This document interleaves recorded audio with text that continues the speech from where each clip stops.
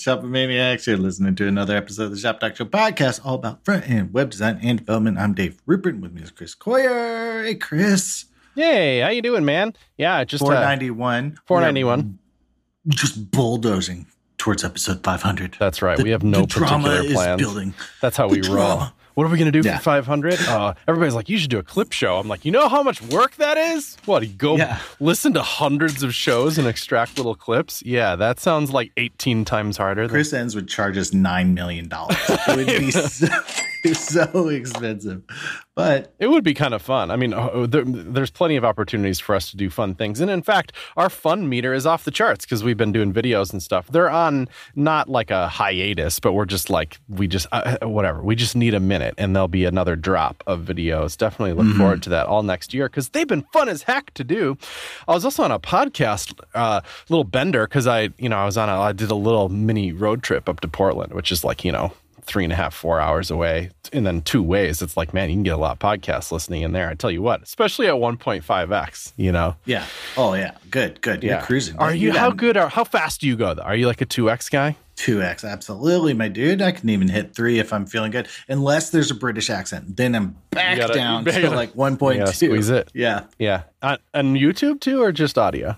YouTube too, man. Everything. Yeah. Does your settings stick on YouTube? Because on my podcatcher, it sticks. I download a podcast I've never listened to before. It's at 1. My preferred is 1.4. I'm still a baby. I'm still working on my speed. You'll get there. You'll get there. No, YouTube. Yeah, it's like, I think YouTube's doing some intelligent stuff. Like it's defaults to 2, I think, when there's a lot of talking. But I also watch like video game VODs. Yeah. Which you don't want to watch at 2x. Like somebody, sniping a guy from across the map. Music too. What if like a band comes on? You can't listen to that. Yeah. You don't want your like NPR tiny desks at 2x either, So it seems like it kind of knows like, oh, this is like a tech video. Boom, 2x, or like this is a talk or something. So I don't know, but it's not that difficult. And I just hit the button and switch it up. Or sometimes I'll even do document.query selector all. You'll just hand do it? Query selector video playback rate 2. Do you picture in picture it too and do other work, or are you like focused on it? I do picture in picture. Can I teach you a little trick? Oh, I'd love it. Yeah, I would love it. So if in Microsoft Edge, and maybe even on Chromium here, when it turns the little play icon into a speaker to say like, hey, something's playing, you can right click that and do picture in picture from youtube.com. So you can like picture in picture, because the YouTube picture in picture just like minimizes it on the website. It doesn't actually do PIP, So yeah. All right. I have things to learn here. Tricks. But yeah, I'm just on a real YouTube bender. Just because it's just amazing the quality of content on there, Like I'll look and it'll be like, oh, there's Tom Scott again telling me about microwaves or whatever. Love Tom Scott, But then there'll be like a Kevin Powell video. Got to see what a good tech YouTuber is doing, Check that out. And then be like, oh, there's some Chrome dev stuff I should probably watch. Oh, it's only 5 minutes. I'll just watch it quick. And then I'm like, oh, this guy about photography, like the algorithm. I know all the kids talk about how good the TikTok algorithm is, and that's fine. TikTok, but I still feel like you real good. And I like that. Okay. But there's just something about YouTube for me because of how I can trick my brain into how educational it is, because it actually is sometimes. But then, then I'm 14 minutes into a StarCraft 2 video again. And then I'm like, maybe it wasn't so educational. What's nice about, the YouTube algorithm is it kind of knows when you're done mining a vein of content, it's sort of like, okay, you've watched all the how to Dungeons and Dragons videos, how to do interesting Dungeons and Dragons or what, it's kind of like, okay, you've watched just about every video on Japanese carpentry we have. So we're just going to show you an old one you've already watched just to give you a hint that you've watched them all. So, you think that's what's going on there? Oh, interesting. No, I think it's just the algorithm's like, maybe he'll watch this one again. We'll see. I do get right there. I've been getting more repeats lately, although, I go up and down, So sometimes my nighttime is just like, I'm just all Netflix this month, Right. No, I'm a YouTuber now. Right now it's YouTube. I did buy a whole iPad just to watch YouTube, and I'm using the heck out of it. It's just amazing, you know? I go down music veins. Okay. Anyway, we want to be part of this revolution. Please hire us to do your YouTubes, whatever that means. Sponsor us, companies. All right. Yeah, I love talking about websites, though, even more. So, you know, I love websites. Yeah, websites are good. I'm going to throw a weird one at you, unless you got one for me, and then we'll trade. No, hit me. Go. What is it? I'm thinking about performance stuff as it relates to CSS, and when it's more confusing than I want it to be. Like a classic one is will change. How long has will change been a thing? Years, you know? 2005, 10, maybe. Yeah. Ooh, they think it's that old? It could be. You know what I don't get? Will change. I literally don't get it. I know that you're supposed to say will change, and then you put the thing that you're going to change, which is like transform probably, and then it'll do that. But like when and why and what on my websites am I screwing up, and am I using it in places I shouldn't, and like how do I know if it's working or not? I literally don't get it. So all these years later, don't get it. And now there's go ahead. Well, I would say the way I understand it is basically like use GPU. It's sort of like it said could have been use GPU equals true or something like that. And in old versions, it would actually raster some of that content. So it was I don't have to refigure this out. I'm just going to raster this and then apply transforms. But I think browsers have gotten smarter. It doesn't quite do a raster on that. As if you're scaling, it would just scale it kind of like a JPEG or something. But yeah, you'd see Crispies. Yeah, but I don't think that works out anymore. But that's how I've always understood it. Doesn't transform also mean use GPU? So why would I say will change on a transform? That's the same thing. Historically, it was transform did not use GPU, but transform 3D did. So, but what was weird was it was oh, we need this in spec. And then Edge, I think at the time, or maybe his IE was just we don't need it. We've already GPU optimized this whole thing. This whole render pipeline is already on the GPU. So I understand we need to implement that property for CSS Compat, but we don't use it. It doesn't do anything in our engine. So it's a very Chrome WebKit bespoke thing. So it just doesn't seem to be in the zeitgeist either. Despite my not understanding of it, I don't see it thrown around a lot. In the tutorials I read and the tutorials I publish, I'm not seeing it loaded up. How many of those do you read and see on a daily basis? Dave, really, it's more 5? Than the average person. I'll tell you that. Really? Okay. Yes. Okay. Yeah. No, that's funny. I wonder if I think a lot of the optimizations came out and basically replaced that to some degree. There is sometimes, you can get some juice out of it. I feel but maybe I'm totally wrong. I just want to see it. I want to see one. No, you're not. I'm sure you're not. And I feel like I've maybe ever seen it, but it's been so long that it's now disappeared from my mind.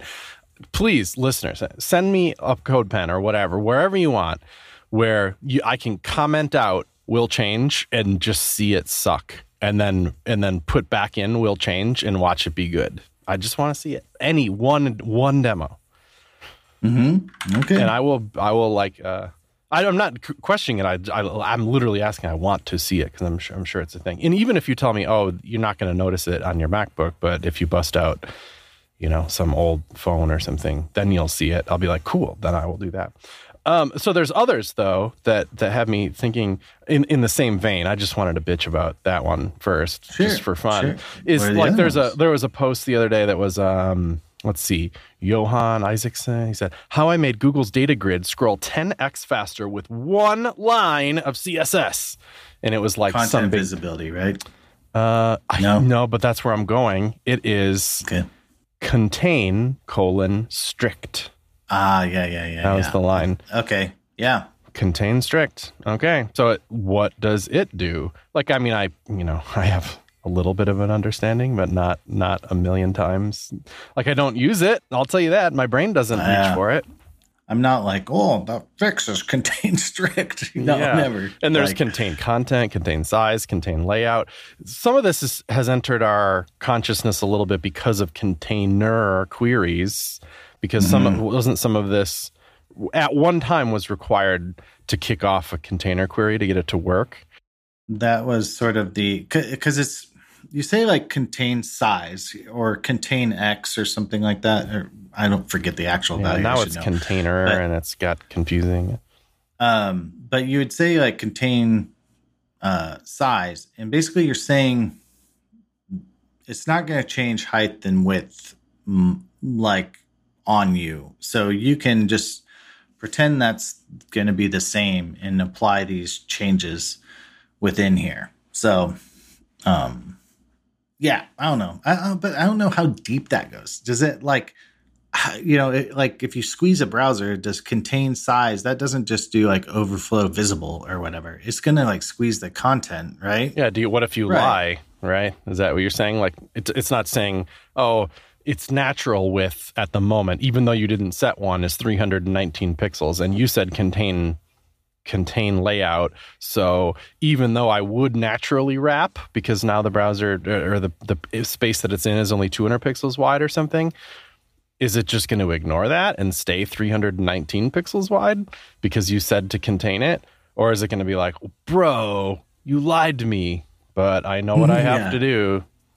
All those optimizations I do for you are now gone. I mean, I suppose we could just read the RTFM here. I'm just saying, I'm putting these things in a bucket of like CSS things that obviously have massive impacts on performance to an orders of magnitude of speed differences depending on the situation, and having them being frankly a little embarrassed that I don't really like reach for them or understand them as well as I should. That's what I'm trying to say here. I'm in the same. It's like my I'm embarrassed I don't know this better list, sort of. But like my list of shame, our CSS list of shame here. The content visibility is the one I said. That's the third one, that Jake Archibald famously is like, look at this, Wikipedia document is now 10x faster because all that crap below the fold just didn't have to paint at all. All that one.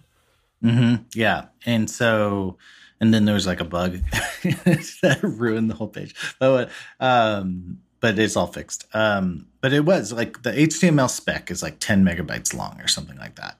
And you load that, it takes, 100 seconds or something. And he made it load in like 1 second because he could just say, don't paint the rest of the page, only paint the stuff you see. But what gets me about that is you're like content visibility, I don't know, 1,000 pixels. And then that's the solution. Like it seems to me like you're like basically, again, kind of just lying. There was a weird magic number. And it was at some time explained to me that the lying doesn't actually matter that much because when it gets time to actually paint that thing, it still just paints at whatever it would be. It's like the 1,000 is like a good enough proxy because you're not painting it anyway. It's just giving it, like if you... It's like the skeleton block, basically. Yeah. It's like your skeleton height. Right. Yeah. Yeah, right. And then by the time it gets there, that number doesn't matter. But that number was tall enough to replicate the stuff happening at the top of the page that did matter. But what is height in a world where the browser squeezes? Oh, That's my musical I'm writing. My Broadway play. The best. We should make that our Discord. Do they have like channel things like Slack does where you're like, what is the meaning of this channel?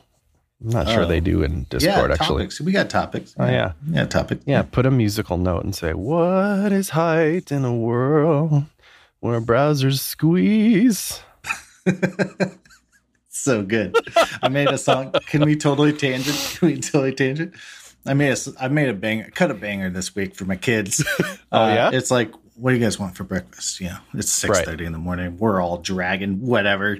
Dad's getting through this. What do you want for breakfast? And there's like, eyes closed, mini bagel. I'm like, great. And I just go, mini bagel, mini bagel, mini bagel for you. Oh, it's a banger, dude. Oh, Silver Bells? Yeah. Just 'tis the season. We're getting a lot of mileage out of recycling old Christmas tunes here. But if it was a couple of weeks ago, you'd be like, "This is Mini Bagel. This is Mini Bagel." Yeah, I started singing "All I Want for Christmas Is You" on the walk to school today, and I felt no shame. No, it is time. Late November, holiday songs this are coming out in December here. So yeah, you got dang right. Oh yeah, this one is. Sorry, we're recording a little early, folks. Behind the scenes, Thanksgiving. Yeah, you get it.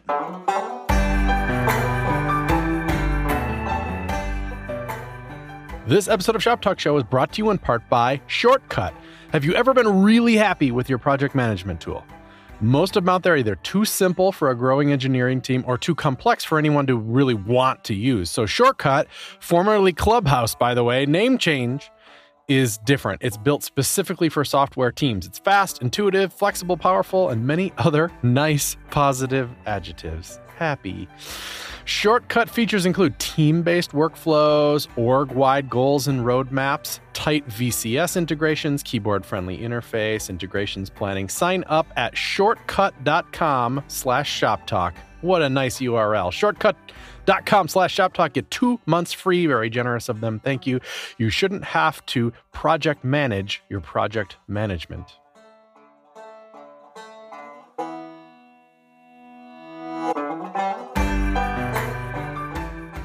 Yeah. All right. So will change, contain, and what was the other one? Contain Content visibility. I think that's great that they all exist, but I would like to participate in understanding them more. And then because I'm in the business of helping other people understand them, to do that as well. So if there's any guest authors out there that really want to dig in again, even though I'm sure I have published content about it on CSS Tricks already, that doesn't matter. Let's revisit it fresh. Let's revisit it with our 2022 eyeballs. You know what? Could I put one more on that pile? Sure. All. Oh, just all, period. Initial. What's the new one? Inert or inherit. Like, those are brutal to me. Like, all unset, initial. And isn't there another one? There's another new one. Oh, as a value for all? Yeah. Yeah. So, all's a beast because it's, I want to use all unset when it's like, just nuke all the styles. I'm driving, I get that, like a button. Right. It has some dangers though, because it'll even reset your display and you're like, yeah, except for that. Yeah, not that one. That's the one that makes it not just a tiny baby span. So yeah, tricky stuff. Yep. Okay. Well, that's cool. Maybe we have some questionerinos here to hit. Let's hop over the questions. Frank Noro writes, hey, longtime listener. What is the process of designing a great embed? I'm trying to design and build an embed for a 3D modeling web app I'm helping build in my free time. It's cadhub.xyz. Looks pretty good. And I'm fascinated by the process of paring down a productivity app to its minimum looks. What has been the process for either of you in your work in the past, especially things like CodePen? I'm looking at CodePen and Code Sandbox's embeds, and they're both clever.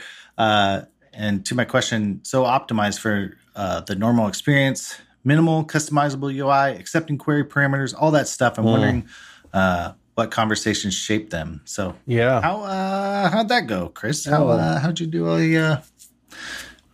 Well, I think you're thinking about the right thing. I've seen, Frank, the way to totally punt on this and have it not be embarrassing, but not be,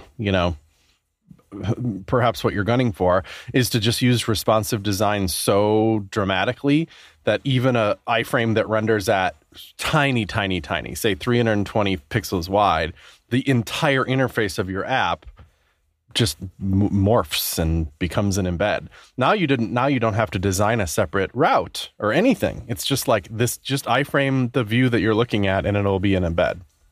It's a little bit of a punt, I think it could be done well.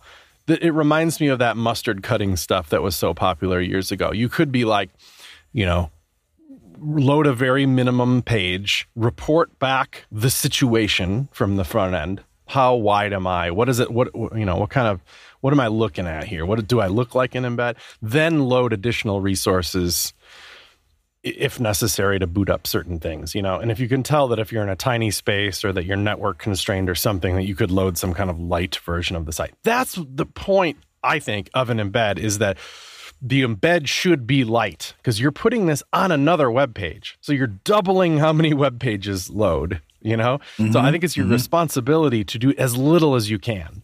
At CodePen, we never even shipped jQuery in an embed. It was all like, vanilla only, let's make these things tiny, tiny, tiny. And always be kind of scrutinizing what goes into an embed. And then it gives you, when it is a fresh route, like a different page, you get to totally design it from scratch. Like, what is the experience of this thing? I can always uniquely and totally control it. Also, if it's a different URL, it gives you this opportunity to do something like throw it on a different set of servers. Maybe even connect to a read-only database or something that's somewhere else, so that maybe if your main site goes down, the embeds do not. Oh, yeah, nice. Right, because that's a big deal, because users are trusting you. There's a lot of trust in an embed. That way, your Hacker News traffic doesn't take down the big site where people are saving their CodePens, you also have no control over that, and like somebody else's page getting popular. Not that you have any control over your page getting popular either, but it's a little bit more random when you have embeds scattered all over the internet. I can tell you that CodePen gets, at one time, the last measurement, which is at least a couple of years ago, because we're not that big on page view style analytics, but it was about the same, that we got as much traffic to embeds as we did to the main site itself. I bet it's winning now, I think I would bebelieve that. Yeah. So it's a big deal page, in other words, Yeah, because I just, if I tweet out a CodePen link, people will go to it. They're interested. But like, if I tweet out a blog link, I think more than just CodePen friends will check it out. So right, so it's possible it gets. I wonder if I could see on my own posts. Maybe I'd do that. Maybe I'd make a for a website and for CodePen pens and A/B test or something, see what gets more traffic. Here's another thing I don't regret is ultimately it's an iframe. It has to be, because that's what an embed is, you have to do it, and you're trusting us to showcase this experience, right? I always offer that, because if somebody wants to just straight up use an iframe because they have to, because they're in some kind of CMS that doesn't let them, something like. So the alternative to the iframe is some kind of element. In our case, we use a P tag, and we literally type content in there. We say, this is a pen by this author, and this is the title of it, and here's a link to it. And then a script tag. And the script tag replaces the P tag with an iframe on the fly. And the point of that is progressive enhancement, in that if it doesn't load, that there's still a link to the content. It's not just nothing. Whereas if like an iframe gets stripped because you're in some environment that doesn't allow it, then it's just gone. It's nothing, which is like not great. I always kind of preferred the script technique. And the script technique has a couple of other advantages too, that we can measure the space that it's going to be in. And like, there's just a couple of extra like bonus abilities that the script tag has that the iframe doesn't have. I forget the full list of them or whatever, but that's one to think about, Frank, is like, what code are you going to give people? And if you go with the script technique or whatever you give somebody, that URL is forever. You're supporting that for the rest of your life. Yeah, I was going to say, like, the params in the URL kind of are fixed, right? Like, that's like going to be some technical debt. So you kind of got to nail that first try, right? The whole URL. Like params as well, yeah. Because if you offer a little too much, you're going to maybe biff it. So I would be careful about that. I even think about, because you offer a lot of like style stuff, like theme stuff like that. I wonder if, you could do that through CSS custom properties in a 2022 world here. That's where we're headed with it, for the record, Just because you could, like those pass through down to an iframe. So that's cool. And so like then your iframe can say like, cool, we got those. We know what those are. Yeah. So they're also relatively secure. Yeah. So that's kind of I don't know.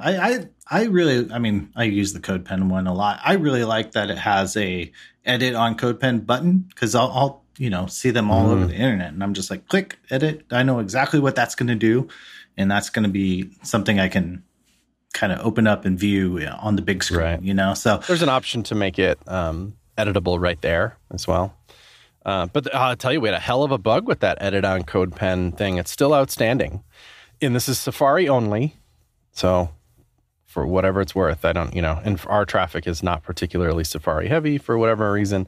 So it hasn't been too pressing. But if let's say you have a tab open, you're on CodePen, then you're on some other page like daverupert.com, and there's an embed on it. And then you click that button you just said you like, edit on CodePen. That'll take you right over to CodePen in a new tab. In that new tab, you will be logged out. And then if you even go back to that tab you were already on where you were logged in and refresh it, you're logged out. Safari has just decided to just nuke your login cookie when you click from that. an iframe. Yeah, and I do not know why, but it's an open ticket, and I think they're attempting to help and such. But it's pretty odd. Probably their intelligent tracking prevention. So yeah, I think it does have something to do with that, but it also it's a little more nuanced in that. We use the same site header with the lax property, and that might have something to do with that. I don't know. It's tricky and it's unfortunate, but that's the kind of that's work. That's day-to-day SaaS stuff. Yeah, because I guess there's probably a situation where an attacker could like try to read your session from your, like your CodePen session or something, from the iframe or something. Like an extension or something, but yeah, it's funny though because shouldn't be able to, but that cookie is not present in the embed, but maybe is it? Oh, that's actually interesting. I'll have to think because the embed doesn't care if you're logged in or not. The status for your login is irrelevant, but because it's served from CodePen.io, I wonder if the cookie's still there. Well, and maybe it's just nuking. It's like, oh, this guy tried to do a CodePen cookie. I'm just going to nuke it. Yeah, it does have the word session in the cookie too. Oh, okay. So I wonder if that might do it. Yeah, it's just like a regex looking for session cookies. I would say CatHub looks really cool, Frank. So hopefully you get your embeds sorted out. So make them lightweight and be ready to support them for a long time, and think about the code you want to give people. Mm-hmm. Yeah, that little. Whatever that little whatchamacallit, the script tag, script source. Yeah. I think to some people it feels like a shady or something. Like why would you make me put third-party JavaScript on this page? In fact, I have a draft post here. I wonder if it will be out by the time this is out. Probably not, from Jeremy Keith. I'm running one of those series on CS Strix again this year about I ask all developers a question, or developers I admire, which is a true statement, and they tell me, give me one thing to make a website better. That's going to be this year's theme. You have to pick one thing and answer that question.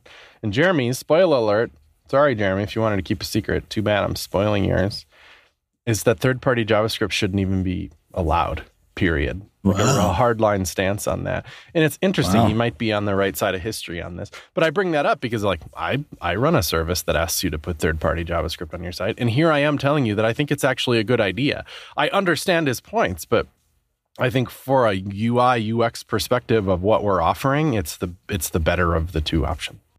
How to get something. Yeah, and then there's I think about if you want to even use a web component, you can't use it without JavaScript.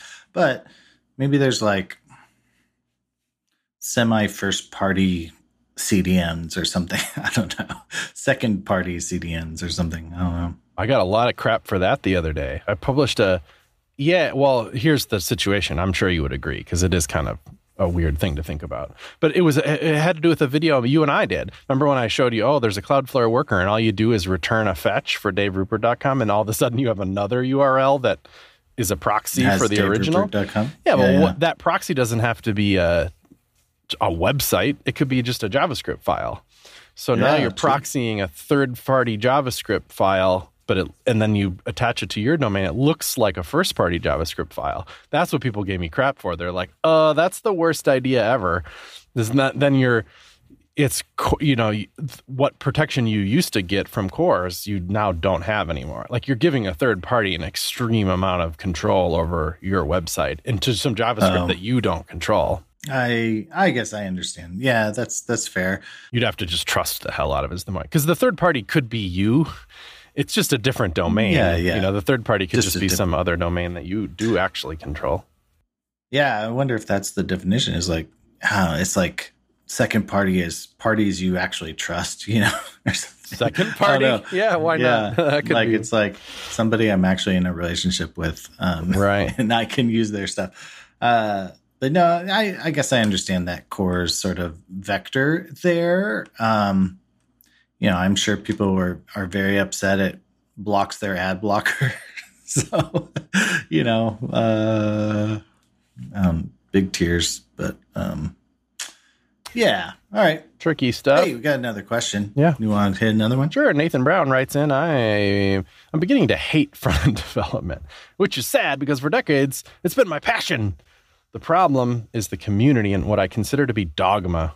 My ideals are simplicity, speed, portability, but I constantly feel these concepts are under attack as even being desirable at all. So there's so much that you can't even question the use of in front-end development, else the community and even your own team will attack you. Oh, so I'm sorry, Nathan. That sounds like it sucks. There's a lot of words here from Nathan, but I think that captures the gist of it.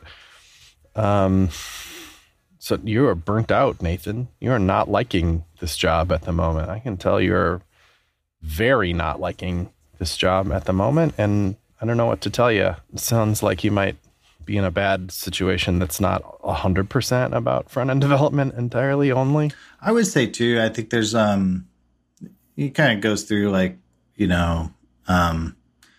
premature optimization, abstraction, componentization, unit testing, and DevOps config files and stuff like that. A few more gripes here. Yeah.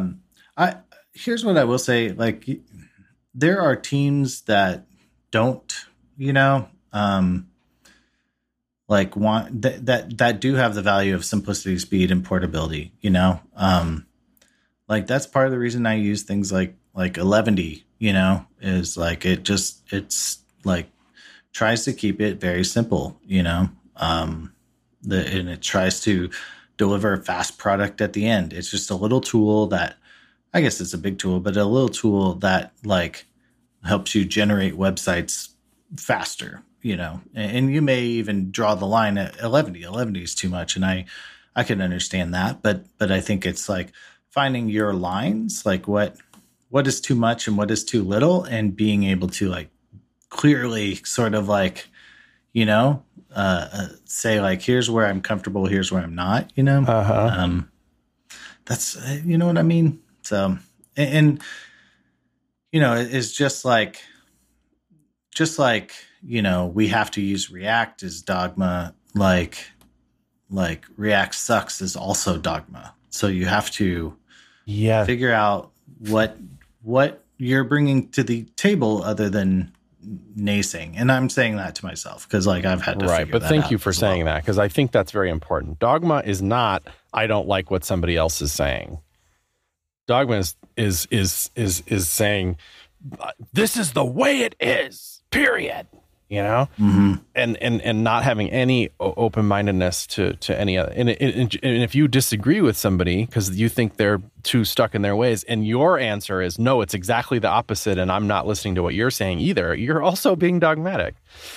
Mm-hmm. So tricky, and this is difficult stuff. I have a post on CSS Tricks called "My Increasing Wariness of Dogmatism" because I feel like I was feeling like you're feeling right now, Nathan, about seeing all too much dogma in the industry.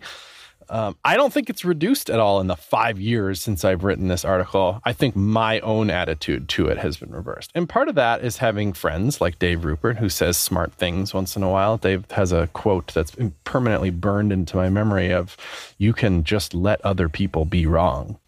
And it just doesn't matter, like in this case, it sounds like it might matter because there's some people on your own team, and then it does matter. But if it's just somebody else on the internet and they're just saying something, and even if you know it to be wrong, so what? So what? Let them be wrong. Just let them be wrong.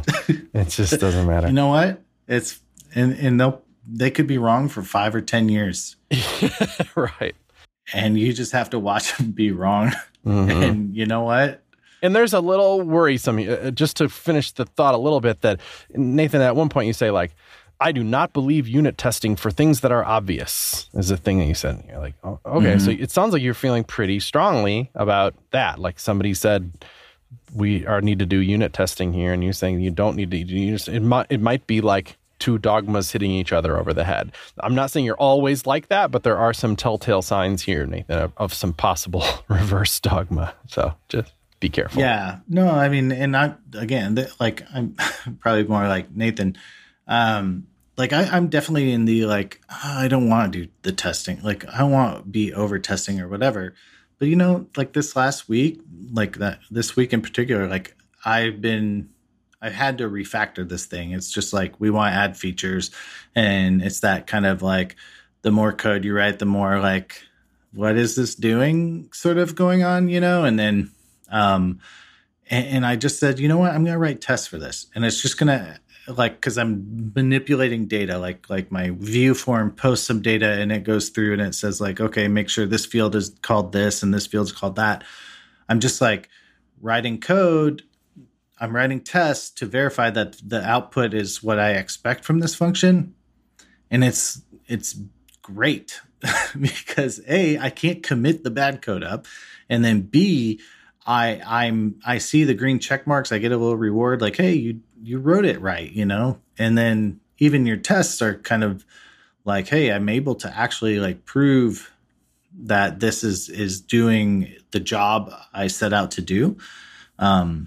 So I'm seeing the value right now, currently this week. So I'm like, unit testing is great, even dumb ones, like, and then I've like basically like unit tested, and then I like started copy pasting those unit tests for another little function. And I was like, wait, maybe these could be the same function if they're like doing the same thing, basically, and now I'm reducing code. I'm getting back to that simplicity and portability thing we like, and speed. So like, stuff you're doing now can feel dumb, but like, again, there's a Jeremy Keith again. We're talking about him. This is the Jeremy Keith fan club, apparently. He has this thing on principles, a few talks on principles, like with a capital P. And it's just this idea of like, figure out what's important to you. And he writes them down, and he collects people who write down their principles or organizations or whatever. And I just think it's really cool. Like, find out your principles and write them down.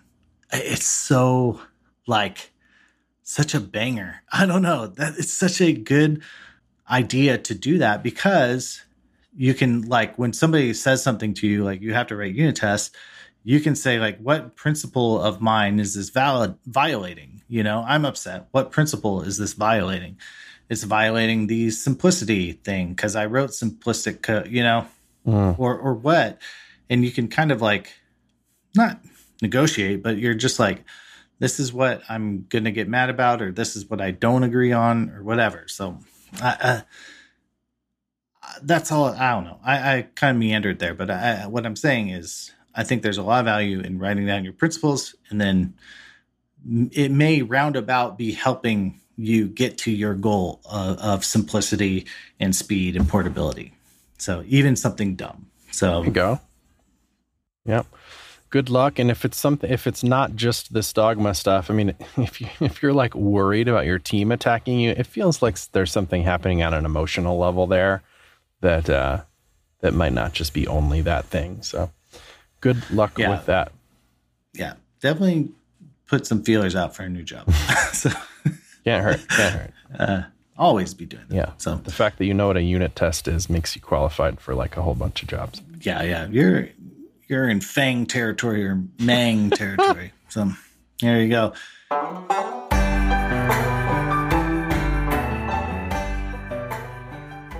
This episode of Shop Talk Show is brought to you in part by Automatic, makers of Jetpack, the plugin I'm always going on about. It is Cyber Monday as this podcast is dropping, so this is a little time sensitive. That is Monday, November 29th. That's Cyber Monday, and that's 55% off your first year of all Jetpack products and plans. Pretty huge discount. So take stock, figure out what you maybe even need to buy, like maybe even for the year, plan ahead a little bit, because 55% off is no joke. And this is really time sensitive. WooCommerce is having a Cyber Monday sale too, but it ends Tuesday, November 30th. So it's tight. You got to do it now.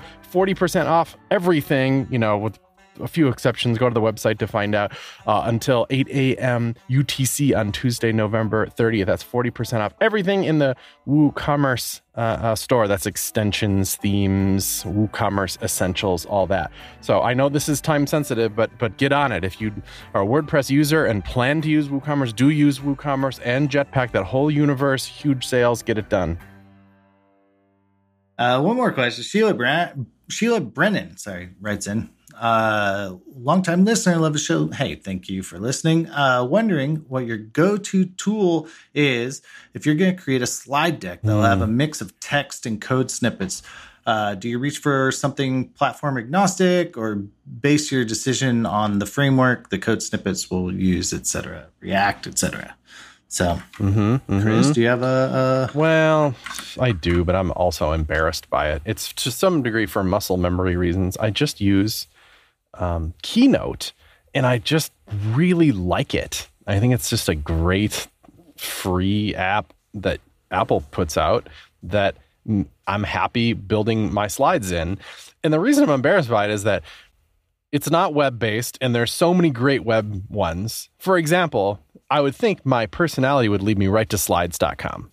It's by Hakeem El-Tahab and his team. And the thing is absolutely gorgeous and extremely well done. And that way it's like, wow, you'll never lose a slide deck because it's a website. It's just very comfortable territory. It just couldn't be more well done. And I should build all my slide decks in it, and I just don't. So it's just muscle memory and stuff of Keynote and liking the kind of tool structure there. What I like about both of those tools, I'll say, though, is I want a lot of control over every single slide. I want to be able to grab a piece of text and fiddle with it and drag it to the top right corner, or maybe it looks better in the bottom left corner, and maybe this image, needs to be bigger or smaller or something. So I am turned off by tools that are like, make your slides in Markdown and just pick a template and then and it barfs them out into a thing. I'm like, nope. Not enough control for me. I like that for people that want a good looking slide deck and they don't want to think about typography or colors or placement or anything. And I think that's great that those tools exist, but I want like a high touch thing, like if I'm going to do a talk, and this partly is like where I'm at in my career. Like I don't do a lot of, I'll speak at a meetup or something, but if I'm going to do that, I'm just going to have some tabs open in my browser and just talk and like click on crap in a browser. And I don't mind that like low effort approach. But if I'm going to be paid thousands of dollars to fly out to your city and do it, my brand and such at the moment is that I'm going to like do my absolute best to deliver a professional speech, and it's going to have the slides that are as good as I can make them, that are clear and, everything I want them to be, beautiful and funny and all that stuff. And I'm not going to use like a barf it out slide tool for that. It doesn't feel right, So these slides are a big deal to me. Like I spend ages polishing them, Yeah, I'm in the same boat, pretty much exactly. I really like slides. We actually have used slides for a client and stuff like that, just because it was like, they just wanted web-based slides. Everyone's sharing PowerPoints, but you had to like download that and pass that around. You can do Office 365, but even that's like a bit of a clunky flow, right? Like, but there's so I like slides, and what's funny is like you can use the Reveal.js, you can home roll this yourself, and it's basically sections build your slides. You use section elements, and so your brain's like, hey, I could make a markdown generator that does this. And I've like gone down the path of writing my own web component framework or markdown framework, to build out slides. And I always hit that point that you hit, Chris, is like, I want full control. I want like WYSIWYG, like dragging, dropping, perfect sizing, doing this. And then you get kind of caught up too on web-based sides of like responsiveness too, and which is really hard, like kind of too much work for like a talk, to be honest. Yeah. like Slides I have nails that too, in that you just design it in a fixed size and then it scales proportionately. So you don't mess around with responsive design. It's just like aspect ratio scaled, which I think is absolutely the right approach. I'm not going to come up with 3 layouts for every slide. It's not happening. It's a lot. It's a lot of work. And so I get nerd sniped by that. So, and that's bad for like a talk. That's bad for my family. It's like that level of bad. Right. But I will say there are cool things like this, like where if you write in React or something and you want to do like MDX, you want React samples, like, right. That can be awfully cool. Jixon Bulk, has the MDX deck, which is pretty cool. And then I think I just saw this thing, sly.dev, which is like markdown based slides. And what I think I like about this is it has a few built-in templates, like the full background, the cover layout, it has a few starter templates that you could maybe use. And I think that's cool. So like, I would actually maybe want to give this a try if for my next thing, just to, but again, it's sort of like, I'm an old dog. And so like, I have a way of doing it, and I, like you're saying, a level of expectation or quality that you're trying to deliver. And not that these can't deliver that, but you're just like, the pathway, you have a pathway to get there now. And so like picking up a new tool to maybe get there is kind of a big risk when you're putting together a talk in your spare time, so. I agree. Yeah. The question from Sheila also specifically asked about code snippets. That's another reason maybe not to use Keynote, because it has nothing for that, essentially. There's trickery to get it to work, but it's definitely not as clean as just like paste some code in and tell it what language it is and get syntax highlighting or pick from different syntax highlightings or anything useful. I think something like Slides does. I'm sure there's plenty of if you roll your own, you can certainly just, throw Prism at it or whatever and get a nice situation. Or you could, drop in editable CodePen embeds, you're also stuff like that. But yeah, CodePen embeds are rad. I will say like PowerPoint or Keynote is kind of hard if you're doing code snippets and then you have to change those later. That's like a major weak point, just because it's like you have to like copy the code with the formatting, paste it back in. It's like that can be a nightmare, is all I'm saying. So in that sense, like a sort of JS heavy slide deck might be great. So yeah, God, I'm sitting here on the Slides homepage looking at their feature set. I'm like, oh, I really need to do this. It's so good. It's there. It's really nice, and then it's all there, and then you can like you'll never lose it. That's one of the like reasons I like Figma is because like all of our work ever is just sitting in there. I don't have to like transfer it to a new computer when I get one or anything like that. It's just permanently in the cloud. And that's how I like it. That's the strength of the web. Gosh darn it. Mm-hmm. Yeah. I mean, and you can do HTML, you can do videos pretty easy, like embed videos and stuff like that. Like I've had problems with that. And you can search like it. Native People software. can select it. They're more accessible. The output of my freaking keynotes is usually a PDF. Right. An unreadable PDF. Right. Yeah. So I'm just poking fun at myself, but yeah, no, but it's, and Hakeem's been working on this since like 2010 or something. So it's good. it's been through the paces. It's going to be better than something you're going to write. Is what I want to say. You know what I wonder if it has better than the thing you make. Because I wonder because you were in Windows land so long, so you're in PowerPoint. You have more experience with different tools. But I'll tell you, there's one thing in Keynote that's just tremendous. It's the magic move thing between two slides. So if you have a slide, say, and you duplicate it, and then you move some of the stuff around. You move the position and the scale of it and stuff. If you have the magic move transition on it, from one slide to the next, everything just slides nicely into place. And it's such a compelling way to move, that mimics kind of a well-made mobile app, where you transition a page and like, it's not just an abrupt change. Things like if the same thing is still on the page, but in a new position, it moves into place there. And it's so well done and so obvious how to use in Keynote that it's one of the things that I miss if I don't have Keynote.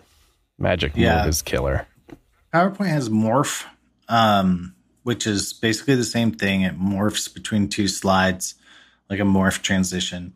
I will say, though, it works about half as good as Magic Move. Is that what it's called? Magic? I think it's called Magic Move. And it's one of the, it's a slide transition. There's different types of transitions in Keynote. There's the ones that are just like animations right on a page or steps on one slide that are like, do this, then do this, then do this. Like show bullet point by bullet point is the most kind of basic one.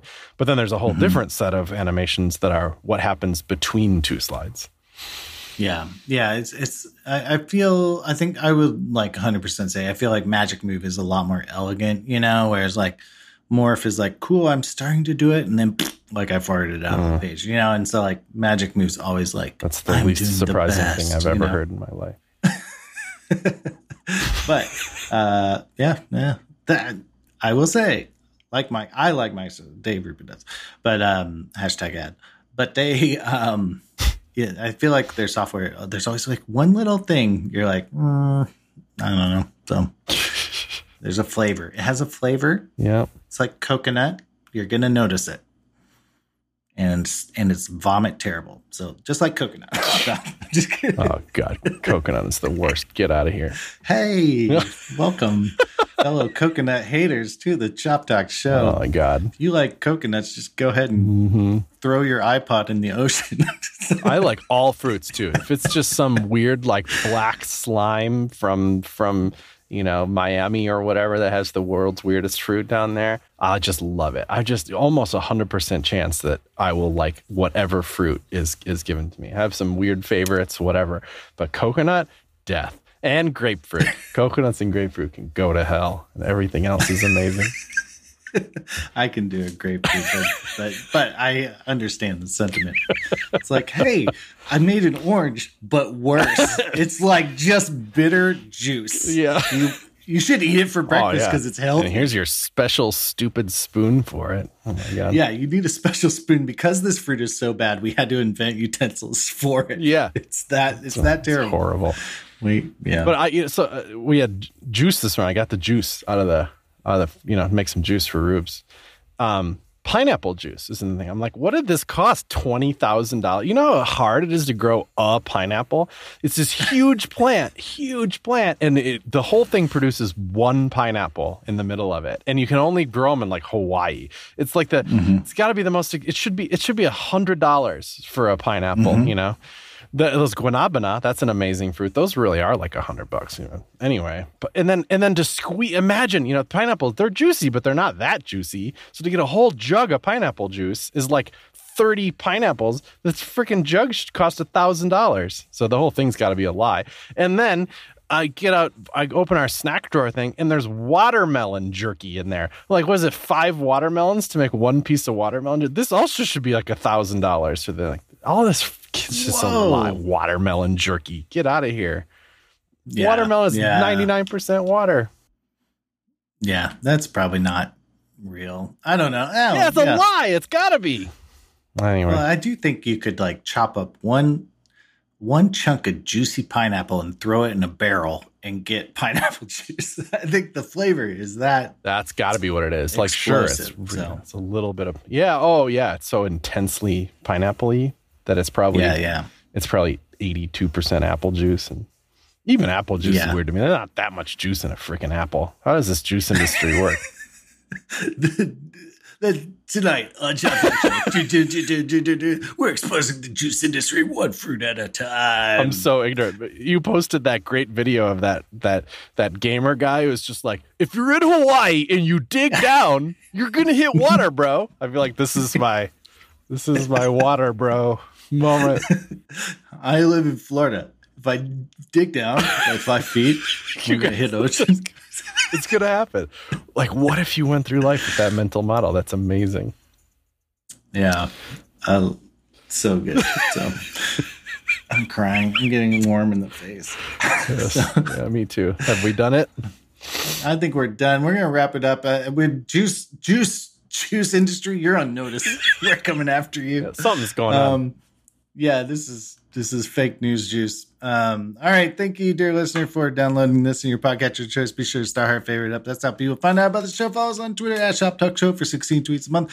And join us in the Discord over on patreon.com/Shop Talk Show. And Chris, we also have a YouTube over at Real CSS Tricks YouTube. Chris, you got anything else you'd like to say? Shoptalkshow.com.